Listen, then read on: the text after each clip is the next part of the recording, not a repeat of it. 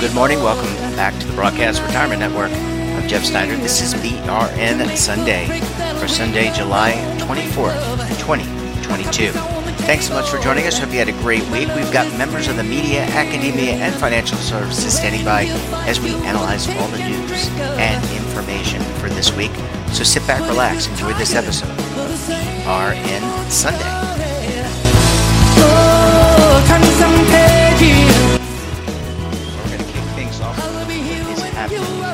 Products and technology. Managing editor of TheStreet.com, Daniel Klein. Dan, so great to talk to you. Thanks so much for joining us on the program this morning. Good morning, Jeff. Happy to be here. Yeah, there's a lot to get to, and I want to start off with news that broke late this past week. Amazon continuing to make a push in the healthcare arena with its announced purchase of One Digital. I want to get your thoughts on this from a consumer perspective, but also, a healthcare perspective. So healthcare is ripe for disruption, but it's also incredibly entrenched. I don't know if you've gone to the doctor recently, Jeff, but a lot of doctors are still using like fax machines and physical prescription pads and taking notes. And even if they're using iPads or other devices, they're using them in sort of out-of-date ways. So this is not an easy field to disrupt. And Amazon has approached it in a couple of different directions. They, of course, bought their prescription drug service, which in theory can fill your prescriptions. And obviously Amazon has a huge distribution network, so that's something it can leverage. They've also tested sort of a hybrid model of healthcare where, there are some limitations with Teladoc. So you go to Teladoc, and they can't take your blood pressure. They can't take your temperature. There's a lot of things they can't do. So Amazon has a model for its employees and some surrounding businesses where they can dispatch a nurse to your house. So you might see the doctor on a digital telehealth basis, but then when it comes time to actually do some diagnosis or take some tests, there's a physical nurse that's sent to you that can draw blood, that can do some of the things that need to do for total health care. And now with this latest purchase, they're buying a network of primary care physicians. And in theory, they could build this sort of hybrid model where maybe it starts with telehealth and where it has to move into the real world, it does, or maybe it starts in the real world, but follow-up visits are telehealth or hybrid. So this is Amazon trying to find the way to break into something and do an industry differently that really doesn't want to be done differently. Yeah, I mean, look, I often joke with you and others about the inertia that exists. Everyone talks in every industry about change, Dan, okay? We all talk about how everyone's got to be accepting of change. But it's funny how the people that are opining and talking about that are really stuck in doing things the same way. And as you know, we talk regularly, a lot of times by email and text, but we had a fellow from Harvard Medical School on this week talking about Part D of Medicare, which is the prescription drug plan. And there was a study done. I don't know if you saw this. I'm sure you did because you read every darn thing that's out there. There was a study done that there could have been billions of dollars saved had people had been directed to online pharmacies, places where they could get generic versions of the drug that they needed. And especially as you get older, right, your need for drugs get back. So this is an industry ripe for disruption. It's needed. And the question is, how do you get from point A to point Z? Yeah, everybody's nibbling at the edges. You've got Mark Cuban with his low-cost pharmacy online, where basically they identify drugs that a lot of people use and then essentially buy them in bulk and sell them back to people at a 20% markup. Well, as you might imagine, that's not a business the drug companies want. Like no. they if you were getting a premium on your products, if you were charging a premium, but here's the reality. Costco's been doing this, and Walmart through Sam's Club have been doing this for decades, and it really hasn't made a dent because there's a huge infrastructure built around things being really expensive. And I remember once, I think I've told you this story before, I went to the doctor. I knew I had strep throat. My wife had strep throat. I waited for 30 minutes. I saw a doctor or a nurse, maybe not even a doctor, for less than 2 minutes, and I got an itemized bill that was over $500. Now, my insurance paid for that, but there's no place in the world where 2 minutes of a nurse or doctor's time was worth $500. Like, they didn't give me a test. They took my word for it that my wife tested positive and just gave me the medicine I needed, which is fine, but it's a dumb system. Like telemedicine is some of that, where you pay just sort of a fixed fee for a doctor. But the reality is this just doesn't work the way you'd hope it would work. Yeah, there's a lot of really important work that has to be done. Dan, I have to think, and I want to move on to the next topic in a second, but for me, it's all about everything is about being a better consumer, whether it's buying healthcare, whether it's financial service products, whether it's just going and buying streaming, which we're going to get to in a minute. I think a big part of this disruption that needs to happen has to focus on that education, right? And making sure that people, regardless of their socioeconomic status, understand the basic tenets, for example, of buying health insurance, what questions to ask as a doctor. Those are things that I think we really need to focus on as well, because it's great that there's disruption, but if you don't know how to use it as an individual, what good is it? Yeah, that's the problem. But look, people find their little hacks. You know, I cruise a lot, Jeff. Yep. And a lot of times we stop in Cozumel, where drugs that are prescription here are over the counter. You see people buying their blood pressure medicine or whatever else it might be because it's cheaper, even if they do have health insurance. And you shouldn't be buying drugs that you don't 100% know what they are. But if you can't afford them and that's your best path forward, people are going to do that. So it's really, really tricky, and it's something that we really should be doing on a national level. But this is an area where money has made change impossible, at least on a governmental level, and it's going to take an Amazon. Look, a lot of my friends in this space don't believe this change can happen. And I think Amazon and others will find a way, but they've been trying to find a way for a decade, and it's happening very slowly. It is happening slowly, and we need that to change, especially with baby boomers retiring. That's like our largest generation retiring at such a high rate. All right, Dan, let's shift gears and want to talk about streaming. A couple things. First, let's talk about the streaming wars, and that's something that, it's Netflix on one side, and then you've got Disney Plus, HBO Max, Paramount Plus, Peacock. Has Netflix lost the streaming wars? So they haven't lost, but they don't own good content. And that's, like, you may have noticed they're promoting their most expensive movie ever, The Gray Man. And who knows what it is, because it isn't based on anything I've ever heard of. And Disney could be like, hey, look, we've got Ant-Man 5 coming out, or they just came out with Thor. And it's a lot easier to promote Thor than it is to promote thing you've never heard of. There's a reason Amazon paid $1 billion for Lord of the Rings rights, or whatever they paid. That might be an overstatement. So getting a foothold is owning content people care about. And really, the only signature show Netflix really has is Stranger Things. And you could argue Squid Games and a few other things, but can you build a Stranger Things universe? I don't know. Can you, look, Amazon Prime has The Boys, and that can spin off an entire superhero universe. That's where Netflix should be focusing, is on building franchises or buying well-known intellectual property. And instead, they continue this model of let's throw $200 million at The Rock, and he can make a movie, where whatever, there's the world's biggest sandstorm ever, and The Rock has to fight it. Or who cares? It doesn't matter. You maybe kind of watch it, but you don't have any engagement with it. Whereas Disney Plus, I'm excited for the least interesting shows. I mean, I'm watching Miss Marvel now, which is a show I probably wouldn't have watched, but you kind of want to know where it fits in the continuity of the overall Marvel universe. Netflix just doesn't have enough of that, so they're wasting billions of dollars on shows nobody feels close to. Dan, there was also an announcement this week that I think Amazon Prime, the video piece of the Amazon, is getting a refresh. We just talked about Amazon in the front part of this segment with digital one digital and healthcare.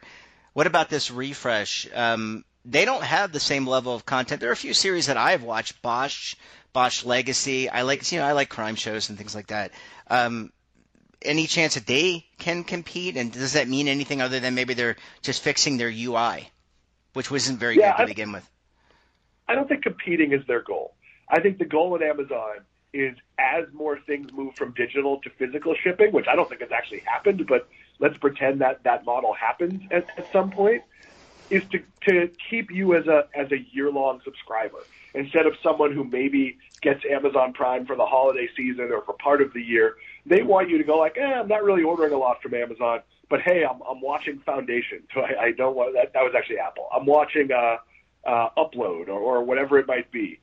So I think with Amazon Prime, part of it is that like Jeff Bezos and Amazon execs wanted to meet celebrities, but a small part of it is just let's produce a couple of good shows every quarter, keep people engaged. And yes, the user experience could be improved. I think that's really true for everybody in this space.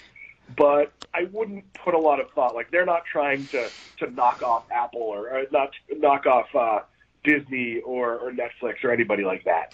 Dan, as an aside, since we're talking about Amazon, and this was not Amazon, it wasn't branded Amazon, but I was sitting grabbing some coffee or watching my tablet last night in front of the Starbucks, and what went past me?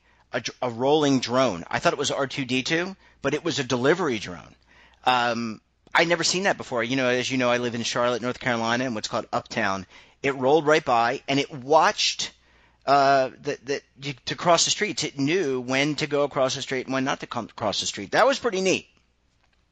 Yeah, the problem is history has shown that within like 2 hours, like some teenagers are going to bash it in with a baseball bat. That's true.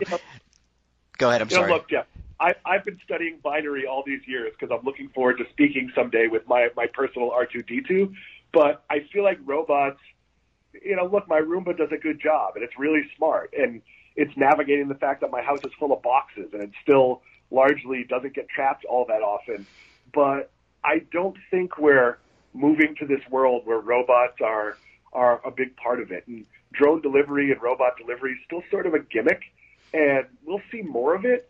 But I'm not so sure we're moving to this like Jetsons world where we all have robot maids. Like, I'd like it to happen, but it doesn't seem likely. Yeah, it just seems like that whole movie, I, Robot, that's not going to happen anytime soon. Last question, Dan. Just went back to streaming for a second.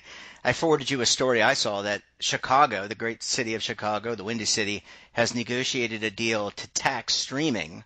There are taxes on your cell phone, or not even what is it called? On your iPhone mobile plan, because it's not really cellular anymore. But anyway, there are taxes there. There are taxes on your cable. Is this par for the course, or is this just another opportunity since the 38% of 50-year-olds, so that people like me and older, are using streaming?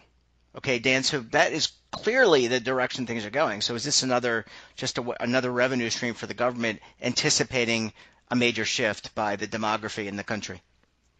I think it becomes pretty tricky because, okay, Chicago's taxing it. What if Illinois also wants to tax it? What if the federal government? And that's how your smartphone bill is. Yeah. Like, I remember when I moved from Westchester County to Connecticut, like, there was like a very small tax that Sprint kept charging me for years and years that it should have dropped.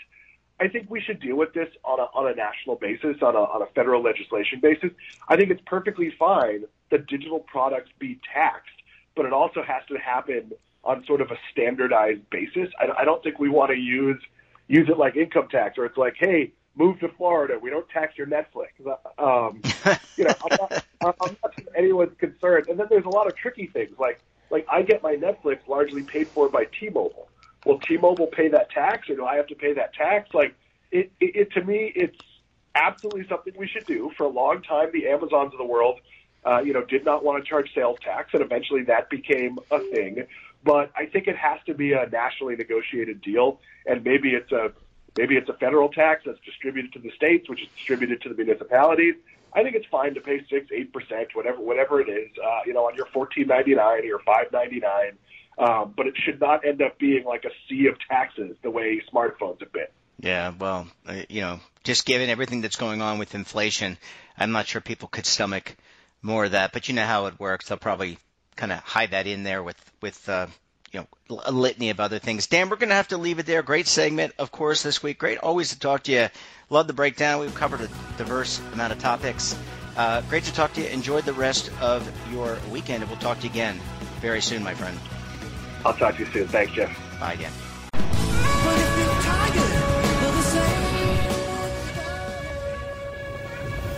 Imagine a new television network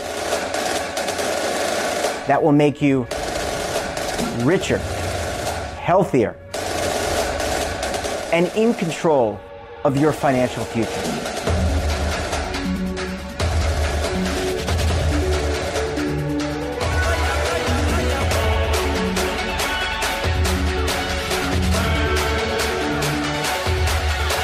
This network is for the policewoman in Nashville, Tennessee, the baker in Dubuque, Iowa, the teacher in Lexington, Kentucky.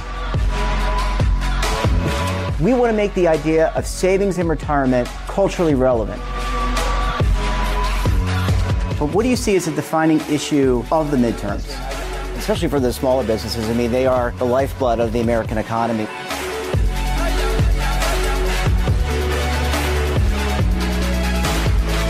Featuring exclusive interviews, current affairs, and docuseries.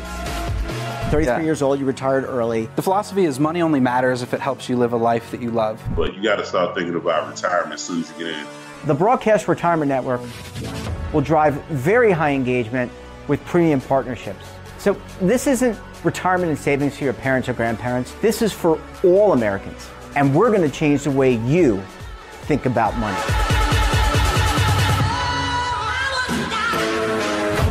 Welcome to the next frontier of retirement and savings. This is BRN, the Broadcast Retirement Network. Are you stuck with a low credit score? A credit report and score that's causing you to be denied credit or pay higher interest rates than others for the same things? Then do what Terrence did and call Credit Repaired for your free credit evaluation to help restore your credit. I started thinking about buying a new house, and my score wasn't where I needed it to be. I called and spoke with one of the representatives, and we just had a good conversation, and I liked what he was saying. Just one call for his free credit evaluation was all it took to start back on the track to repairing his credit. I'm seeing the deletions, and I'm getting the report, so I know something's being done. It does make a difference to me. All it takes is one call to get started. Credit Repair has given me a second chance to have a better credit score. Don't let a low credit score hold you back another day. Do what Terrence did and make the call for your free credit evaluation. Call 800-819-4152. That's 800-819-4152. Again, 800-819-4152. Welcome back, and now we're going to shift gears and talk about what is happening on Capitol Hill, whether it comes to legislation, litigation, or regulation. Joining us on the line, you know them as the Legal Eagles, and they are back together again. David Levine, Kevin Walsh, both are principals with the Groom Law Group. They're an employee benefits law firm based in Washington, D.C. Gentlemen, so great to talk to you together. Thanks so much for joining us on the program this morning. Jeff, it's great to be here. Guess who's back? Back again. Guess who's back? Tell a friend. That's right. Which one of you is Slim Shady? Okay, we're not going to go there, and we appreciate you guys making time. You guys are in disparate places, unrevealed locations, but you know there's a national data privacy bill that is gaining traction, and I thought I would start with you, Kevin, ask for your input on this bill that is, I think, passed the subcommittee, but is now going to the full House. But what can we glean from this national privacy bill, which I would think would have some implications as it relates to retirement plans, benefit plans, all the things that we talk about on the network? Yeah, so I think one of the key things here is that we're still in the very early stages of developing, national privacy policy. And we've seen so far a handful of states have implemented privacy bills, California being the most prominent, but other states like Virginia and Colorado have done their own privacy bills. Right now, I think the House and Senate, Republicans and Democrats, are working to see if there's a path forward for federal privacy legislation. And what we're seeing is some of the things that have caused hiccups before continue to cause hiccups, while on other items there seems to be broader consensus. So, I mean, what the new bill would do is it would, if it were enacted, it would give consumers more control over, the collection of and the use of information related to them by businesses. Mm-hmm. Now, where there's still some hiccups are issues like, how is it enforced? At the moment, the chair of the Senate committee would like to have a private right of action. The Senate Commerce Chairwoman, Maria Cantwell, if this bill is going to get passed, it would have to go through her committee.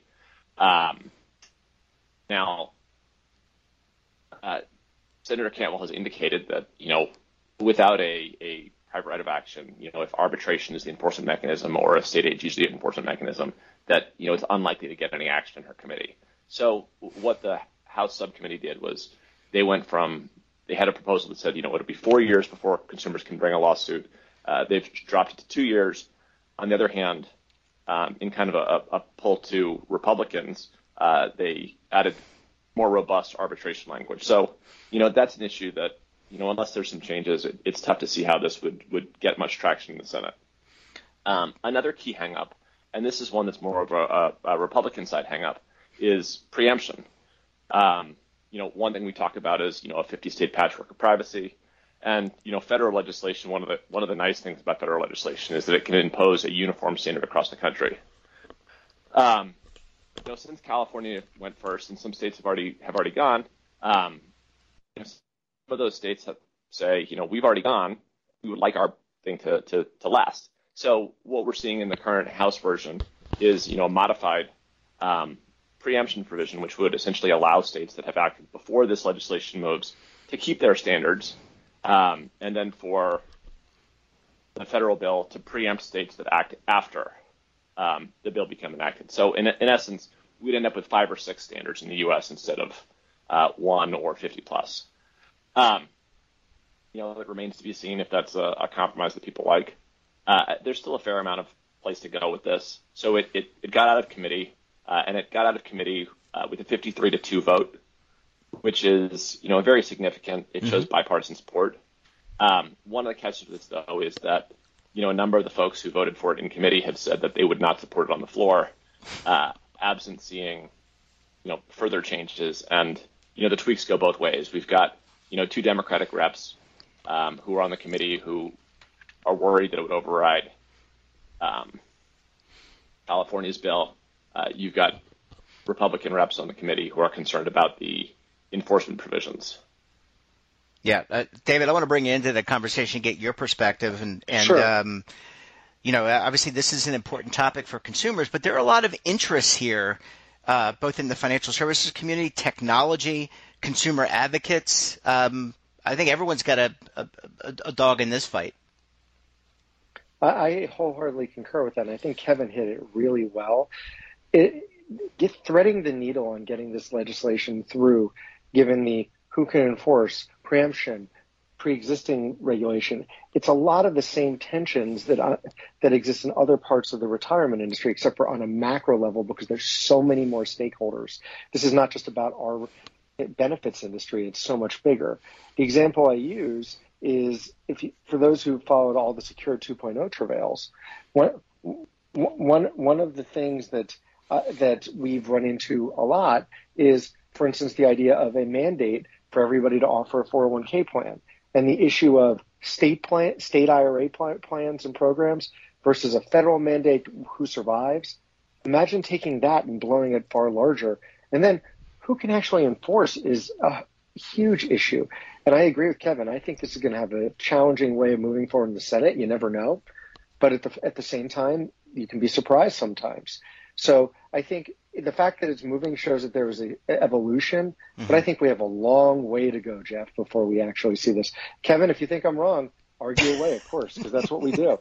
No, I think you're right. I think, we highlighted 2 of the obvious things that the 2 sides are disagreeing on. I think there's also the interplay of a federal bill and, that we do have a patchwork already of, GLBA and HIPAA and other federal rules that relate to privacy in certain areas. So, many of those privacy bills go through other committees, so we could still see some, jurisdictional mud fights in terms of figuring out how, different federal privacy statutes interact with one another, and that I think we're on our way towards federal privacy legislation. I'd be very surprised if we got there this year. Kevin, I like that you said the word jurisdiction mud fights. I'd never heard of that, but I'm trying to envision what that would actually look like in the well of the Senate or the House. Well, actually, Jeff, I have to add one last note on that. Yes. Imagine standing at the four corners where the four states meet, and every regulator stands there, and it's like a snowball, but a mud fight, and everybody stands there. The image is perfect for me. It is. We would love to have all these different parties on to talk about this. This is such a big, important part of technology and how all of us are using technology. So I don't think this debate will go away anytime soon. We'll be watching this one closely. David Levine, Kevin Walsh, better known as the Legal Eagles, thanks so much for joining us. Enjoy the rest of your weekend.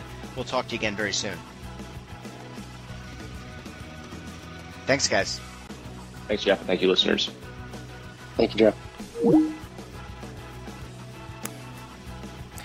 And that wraps up this episode of BRN Sunday. Have a topic of interest, someone you think we should talk to, and drop us a line. And don't forget, for all the latest curated news in lifestyle, wellness, finance, tech, so much more in all in one place, check out today's edition of our daily newsletter, The Morning Pulse.